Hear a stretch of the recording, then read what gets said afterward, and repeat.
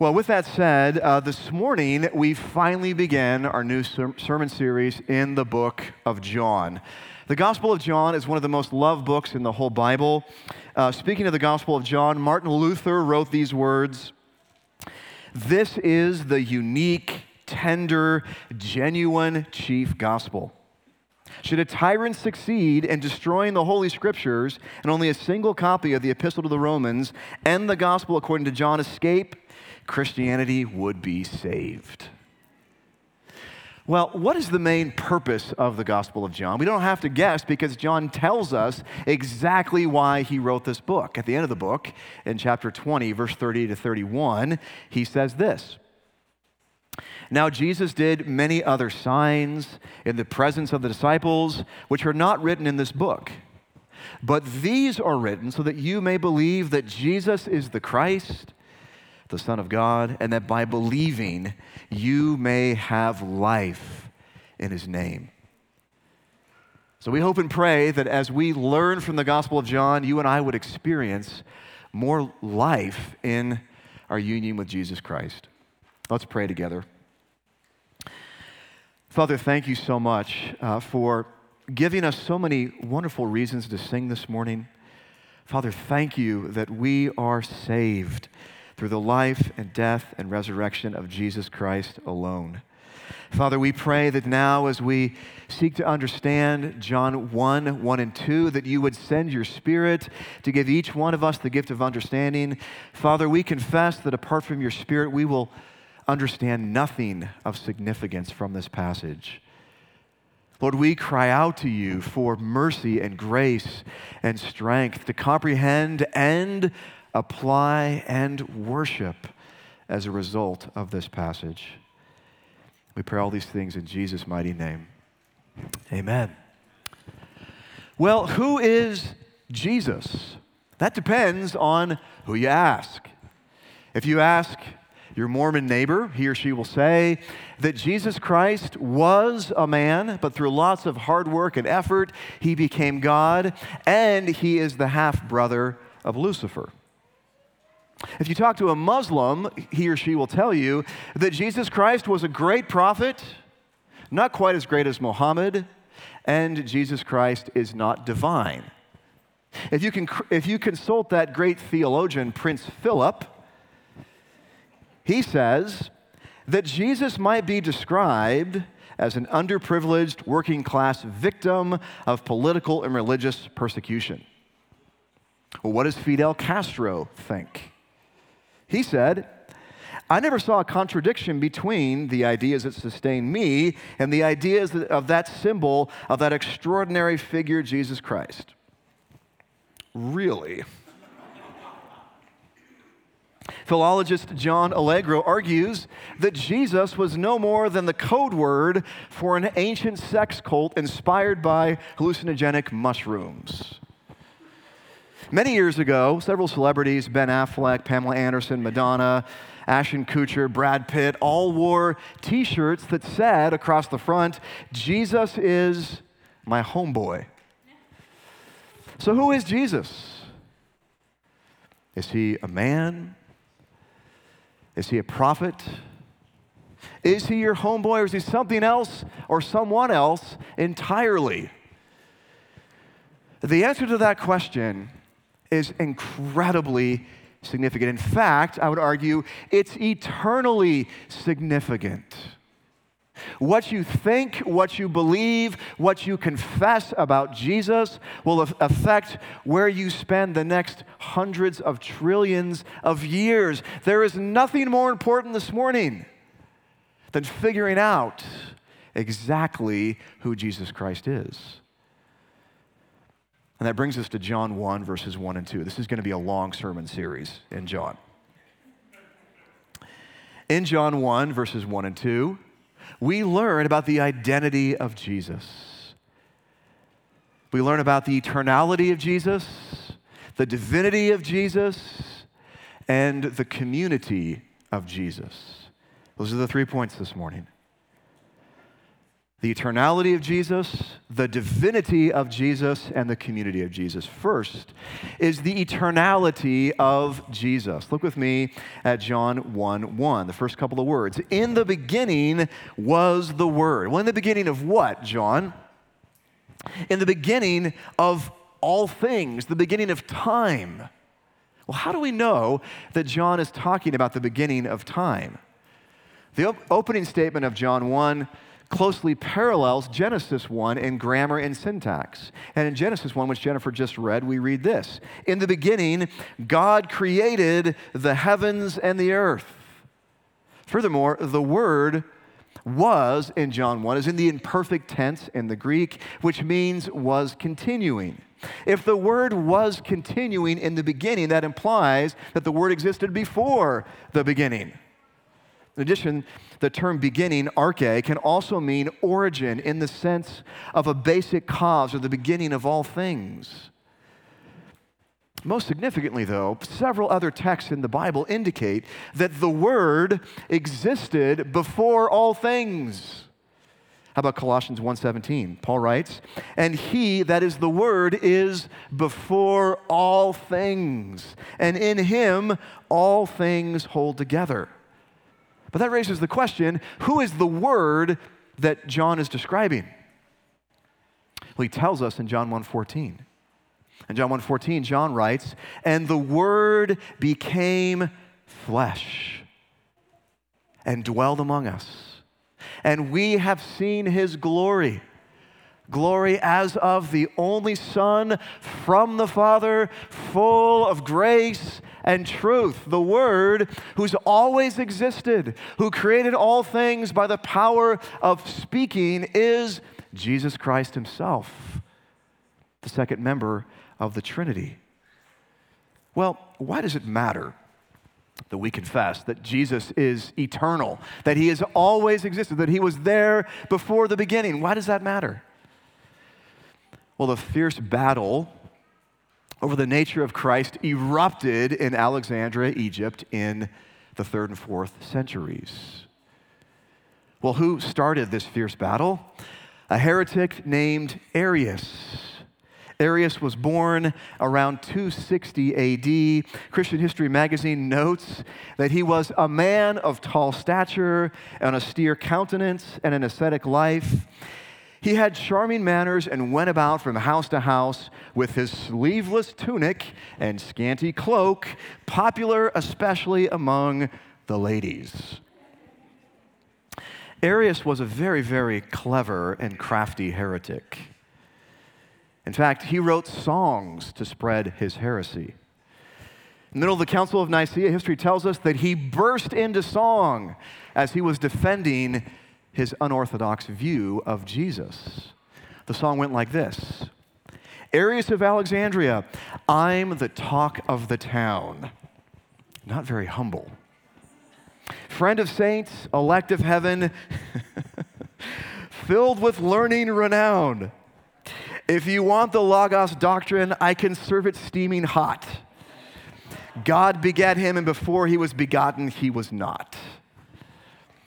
Arius had great respect for Jesus.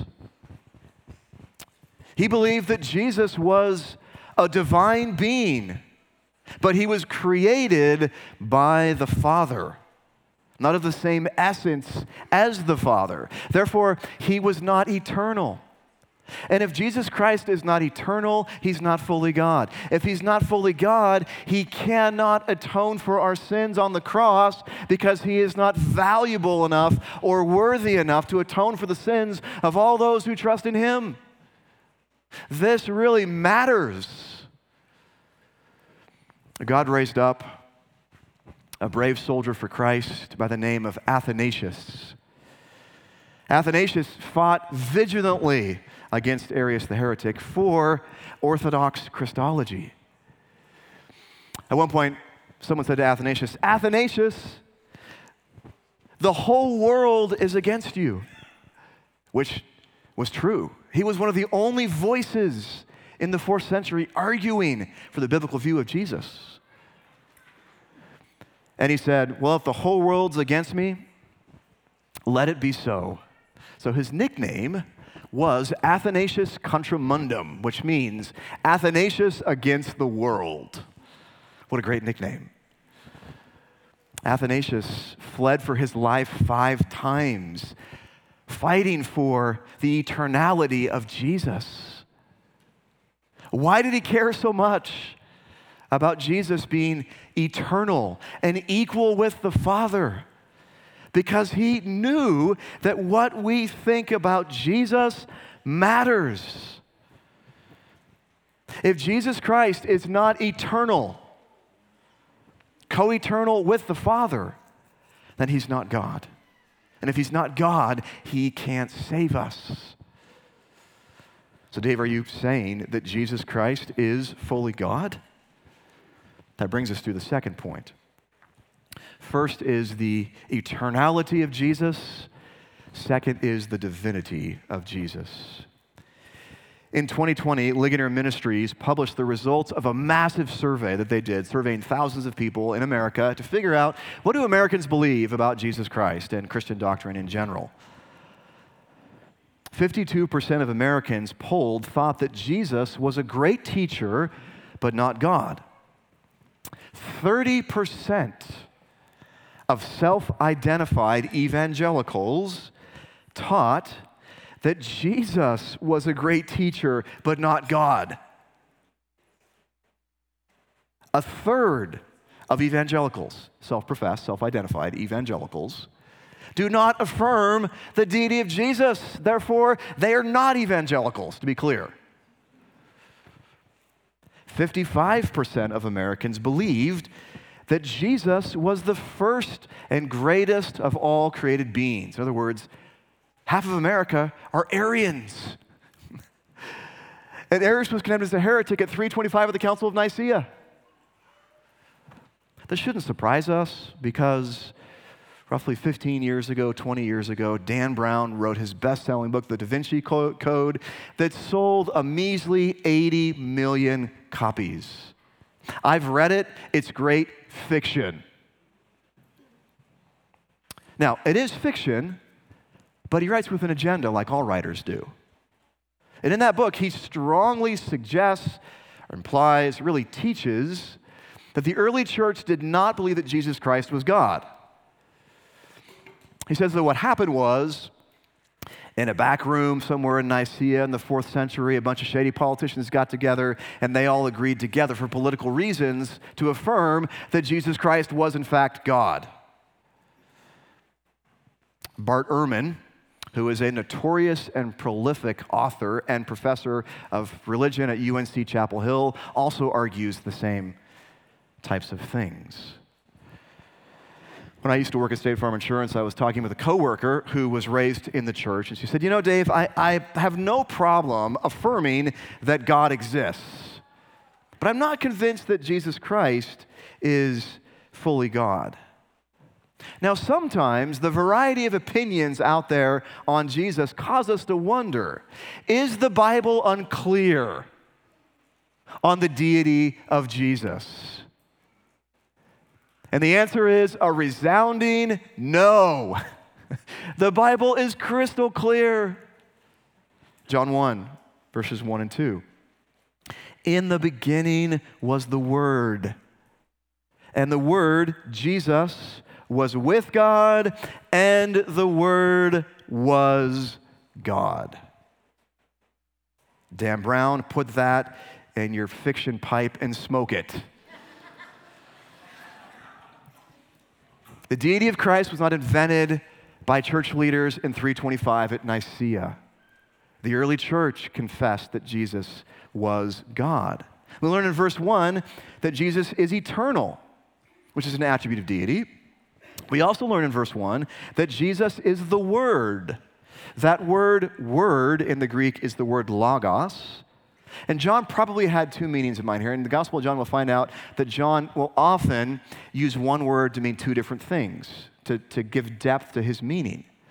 So John is probably referring here to 2 things. He's probably referring to the Word in Genesis 1. In Genesis 1, over and over and over again, we see that it was the Word that spoke the universe into existence. Jesus Christ is the Word of God incarnate. Logos in Greek philosophy was the principle that unified everything and brought harmony and order to the universe. Jesus is both those things. Again, John's making it very clear that Jesus is God. But just to make sure we don't miss his point, he says at the end of verse 1, and the Word was God. And other texts of Scripture make this very, very clear. Next time a Jehovah's Witness comes to your door and says, the Bible does not teach that Jesus is God, read these next 5 texts to him or her. John 20, 27 to 28. Then he said to Thomas, Jesus said to Thomas, put your finger in here and see my hands, and put out your hand and place it in my side. Do not disbelieve, but believe. Thomas answered him, my Lord and my God. Now, Jesus did not say, whoa, Thomas, hold on. Don't worship me, I'm just a man. No, he accepted worship from Thomas. Romans 9:5. To them belong the patriarchs, and from their race, according to the flesh, is the Christ, who is God over all, blessed forever. Amen. Titus 2:13.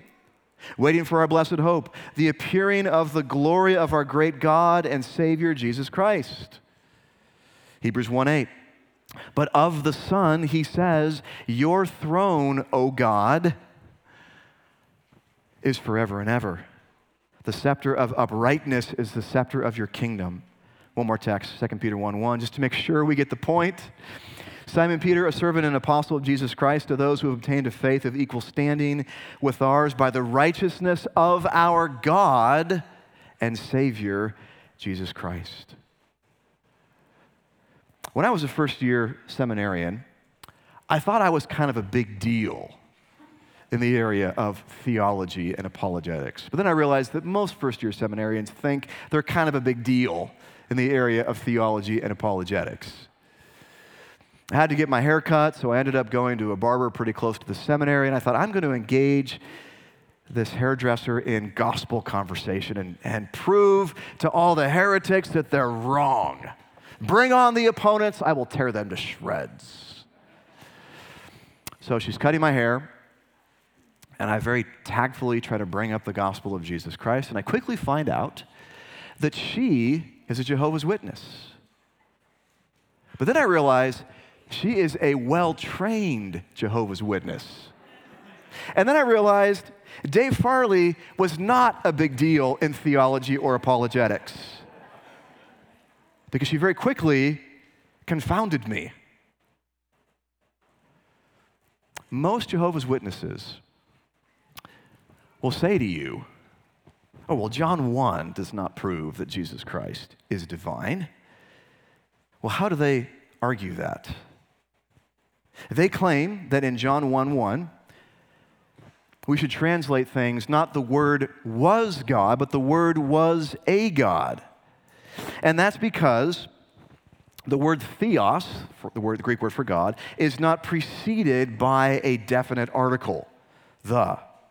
Therefore, they argue it's best translated as the Word was a God, not the God. By the way, Jehovah's Witnesses are modern-day Arians. And I love to graciously point out to them when they come to my door, you guys were condemned as heretics at 325 at the Council of Nicaea, but I love you, and Jesus loves you, and he's God, and you need to worship him. Now, how should we respond? Don't respond like that. But how should we respond to Jehovah's Witnesses who come to our door and argue, because there's no definite article preceding theos in John 1, that this does not prove the deity of Jesus? Well, you should respond like this. Greek and English do not use definite articles in the same way. According to Caldwell's Rule of Greek Grammar, a very well-established rule of Greek grammar, the lack of an article does not necessarily imply indefiniteness, that is, a God. Sometimes it does, sometimes it doesn't. It all depends on the context. Now, I could say a lot more about Greek grammar, but you'd forget it all in 30 seconds. Far more importantly, You don't have to understand Greek grammar because every translation, but the J-Dub translation translates this as the Word was God because they all understand Caldwell's rule of Greek grammar, a well-established rule. Furthermore, there are tons of other texts in the Bible indicating that Jesus Christ is equal with the Father. Furthermore, there is no discussion anywhere in the Bible of the creation of a lesser subservient God to the Father. That's nonsense. So John 1:1 is very clear. In the beginning was the Word, and the Word was with God, and the Word was God. Not a lesser God. Jesus was God. And if Jesus is God, Jesus is enough. We don't need anything else. If Jesus is God, he is more valuable than all the money and pleasure and success and sex you could ever hope for. Pursue Jesus. If he's God, he's omnipresent, which means he is always with you. If he's God, he knows all things, including our deepest, darkest secrets. And if you're a Christian, he still loves you and he forgives you. We can hide our sins from our spouse, our friends, our neighbors, our roommates, and our parents. We can't hide our sins from Jesus. He knows all of them, and he still loves us and forgives us. If he's God, he's divinely wise, which means he has the wisdom to untangle your most difficult problems. If he's God, he has unlimited power to help you do what God wants you to do. What's that sin you're struggling with this week where you think, I feel like I keep committing the same sin over and over and over. I feel powerless. You're not powerless. If you're a Christian, Jesus Christ, the maker of all things, the divine one, dwells inside of you and promises power for you to change. But you have to ask him for help. If he's God, his death on the cross was sufficient, was worthy enough to atone for the sins of all those who trust in Jesus. Not just some sins, not even just the sins that we confess, all of our sins. Dave, does God forgive the sins we don't repent of? Yes. Think of all the sins you're not even aware of in your life. Most of them. Most of them, right? We're not even aware of most of our sins. Does God forgive those sins? Yes. All of our sins were placed on Jesus. And he gave us all of his perfection. And because he's God, he earned for us perfect righteousness. Now, is repentance important? Yes, repentance is very important. Because if you don't repent of your sins, God still loves you, he forgives you, but there's going to be a relational break between you until you repent. When I sin against my dad, he still loves me. He's still my dad. He's going to forgive me. But until I repent to my father, my earthly father, there's going to be relational tension between us. You got to repent of your sins and restore that fellowship with God. If Jesus is God, he must be worshiped with every fiber of our being, and we can't play games with Jesus. If he's God, you must turn from your sins and trust him. Don't dilly-dally with Jesus. Don't be half in. Be all in, because he's God, the maker of all things, the divine one, co-eternal with the Father. So Dave, are there two gods? Jesus is God, the Father is God. That brings us to the third point. First is the eternality of Jesus. Next, the divinity of Jesus. And third, the community of Jesus. What is this community like? It's a Trinitarian community. Back to John 1, verses 1 and 2. In the beginning was the Word, and the Word was with God, and the Word was God. He was in the beginning with God. In the beginning was Jesus. In the beginning was God. That is God the Father.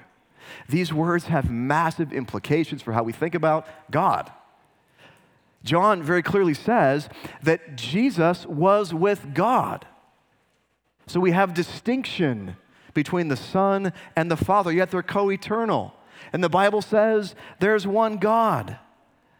John 1:1 is a crucial text for understanding the Christian doctrine of the Trinity, which teaches that God exists as one God in three persons.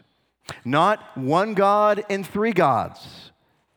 One God in three persons, Father, Son, and Holy Spirit. Each member of the Trinity is equally God. They're co-eternal. They've all always existed. They're co-substantial. They're of the same essence. They're all equally God.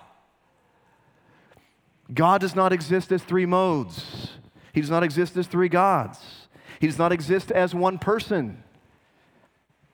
The Bible teaches that God exists as three persons in one God. And John 1:1 is brilliant. John's words perfectly preserve Jesus' distinct identity while affirming his eternality and equality with God the Father. He could have said it any better, any more carefully, or any more theologically precise. One scholar says this: the simple sentence of verse 1 is the most compact and pulsating theological statement in all of Scripture. Jesus was always existing from all eternity as God, in perfect fellowship with God the Father, and though not mentioned, the Holy Spirit. He is the cosmic Christ. Dave, this all seems so esoteric. Discussions about the Trinity, co-eternal, co-substantial. Let's just talk about practical things. The very essence of Christianity is the Trinity. Christianity is inherently Trinitarian. What do I mean? When we pray to the Father through the Son in the power of the Holy Spirit. When we are saved from the wrath of God the Father through the Son, and we believe it because of the Holy Spirit. When we are adopted by God the Father through the Son, and that's testified to us by the power of the Holy Spirit. When we read the Bible is a message from the Father about the Son, understood in the power of the Holy Spirit. The Trinity is the very essence of the Christian faith. This is not just a doctrine to understand, although it is. It's a doctrine to celebrate and rejoice in. Think about evangelism. We are telling people how they can be reconciled to God the Father through His Son by the power of the Holy Spirit. You can't evangelize, pray, read the Bible, or get saved apart from the Trinity. This is kind of a big deal in the Bible. And there's so much more we could say about this, but I'll leave it at that for now. So what is Jesus' community like? It's a Trinitarian community. And the Gospel of John will unpack that in great detail as we work through the book. In addition, it's a loving community. John 1:1, in the beginning was the Word, and the Word was with God. The preposition with, in verse 1, suggests a close personal relationship of intimacy. One scholar writes, it communicates the idea of nearness, along with a sense of movement toward God. The Son moving towards the Father. Another scholar says, the word with indicates that there has always existed the deepest equality and intimacy in the Holy Trinity. In other words, for all eternity, God has existed as a happy fellowship of love. And we see this clearly later on in John 17:24. Jesus says, Father, I desire that they also, whom you have given me, may be with me where I am, to see my glory that you have given me, because you loved me when? Before the foundation of the world. John 16:14, we learn that the Spirit lives to glorify the Son. 17:4, we learn that the Son lives to glorify the Father. 17:5, we learn that the Father seeks to glorify the Son. In John 17:5, we also learn that this love has been celebrated for all eternity.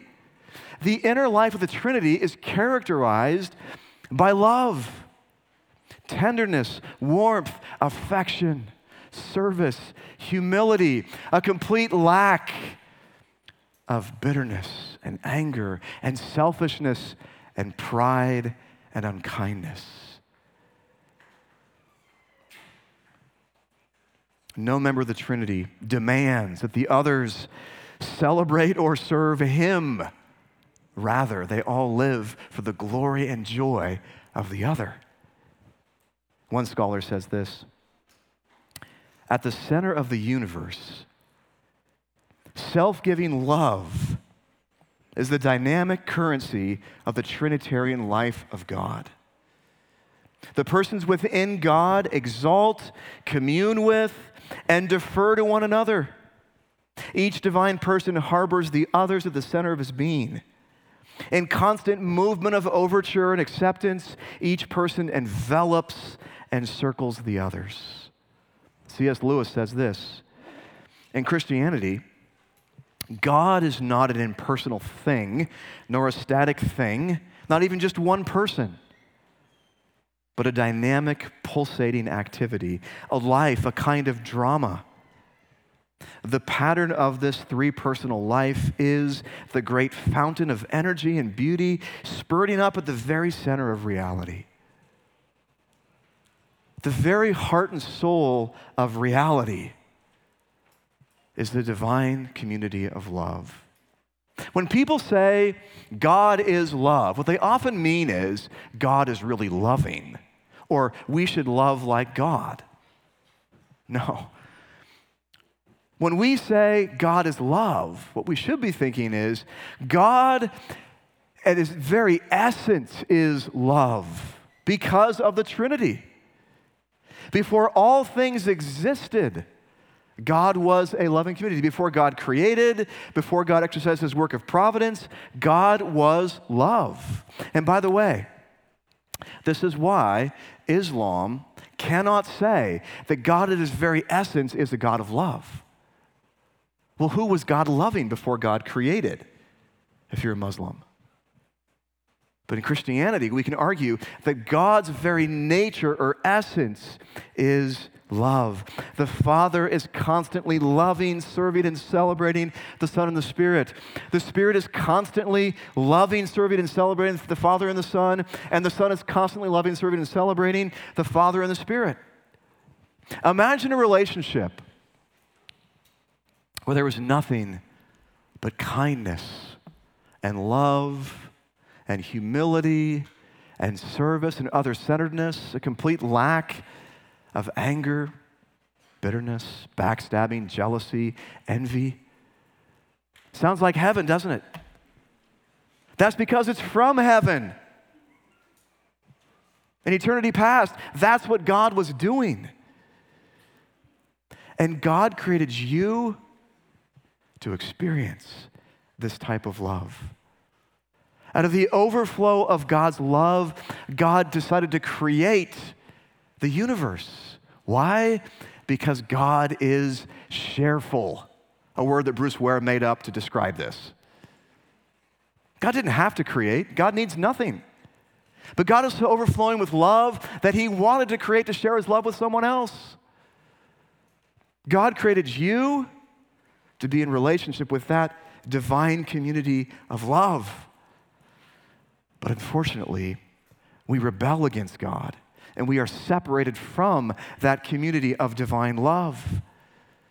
And God could have easily left things the way they were, and remained totally just and not bringing us back into that community. But because God is, in his very essence, love, he was moved when he saw us in our sin and misery, separated from him. So he sent his son Jesus to come and dwell among us. Now here's where it gets really complicated, because the divine nature of Jesus never left the Trinity, but the human nature of Jesus came to earth. How does that work? I don't know. But Jesus exists as one God. One nature in two persons. That's heresy. One person in two natures. That's not heresy. Whew. And we'll explore that a lot more as John unfolds. The person of Jesus. One person in two distinct natures. So Jesus, in his humanity, left that community of love. He came to earth and experienced all the heartache and pain of sin. Why? To bring us back into that glorious fellowship of love known as the Trinity. As a Christian, you have fellowship with God the Father, God the Son, and God the Spirit. And heaven is going to be one massive world of love where you are celebrating that relationship for all eternity. And getting back into that came at great personal cost to Jesus. He loves you. God the Father loves you, and God the Spirit loves you. And they want you to join back into that glorious, loving, divine community of love. So we see in John 1, verses 1 and 2, the eternality of Jesus, the divinity of Jesus, and the community of Jesus. By every objective criteria, Jesus Christ of Nazareth is the most influential person to ever live. He currently has 2.3 billion followers around the world. He continues to be the centerpiece of the world's yearly calendar and weekly calendar.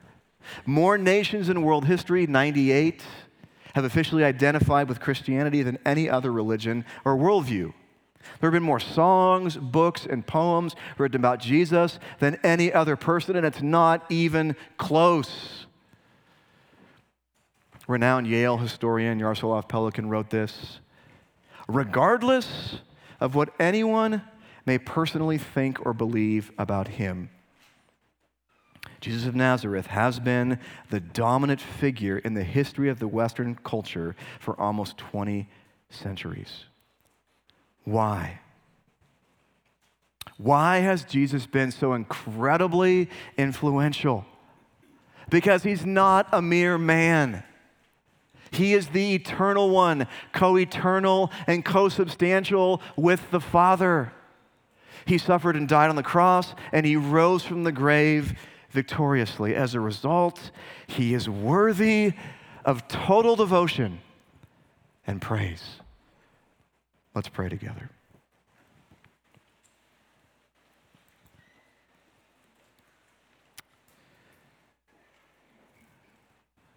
Father, how in the world do we respond appropriately to Jesus?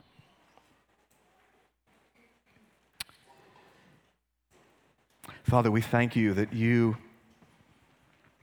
love us so much that you sent Jesus, the perfect God-man, to earth to suffer and die for us.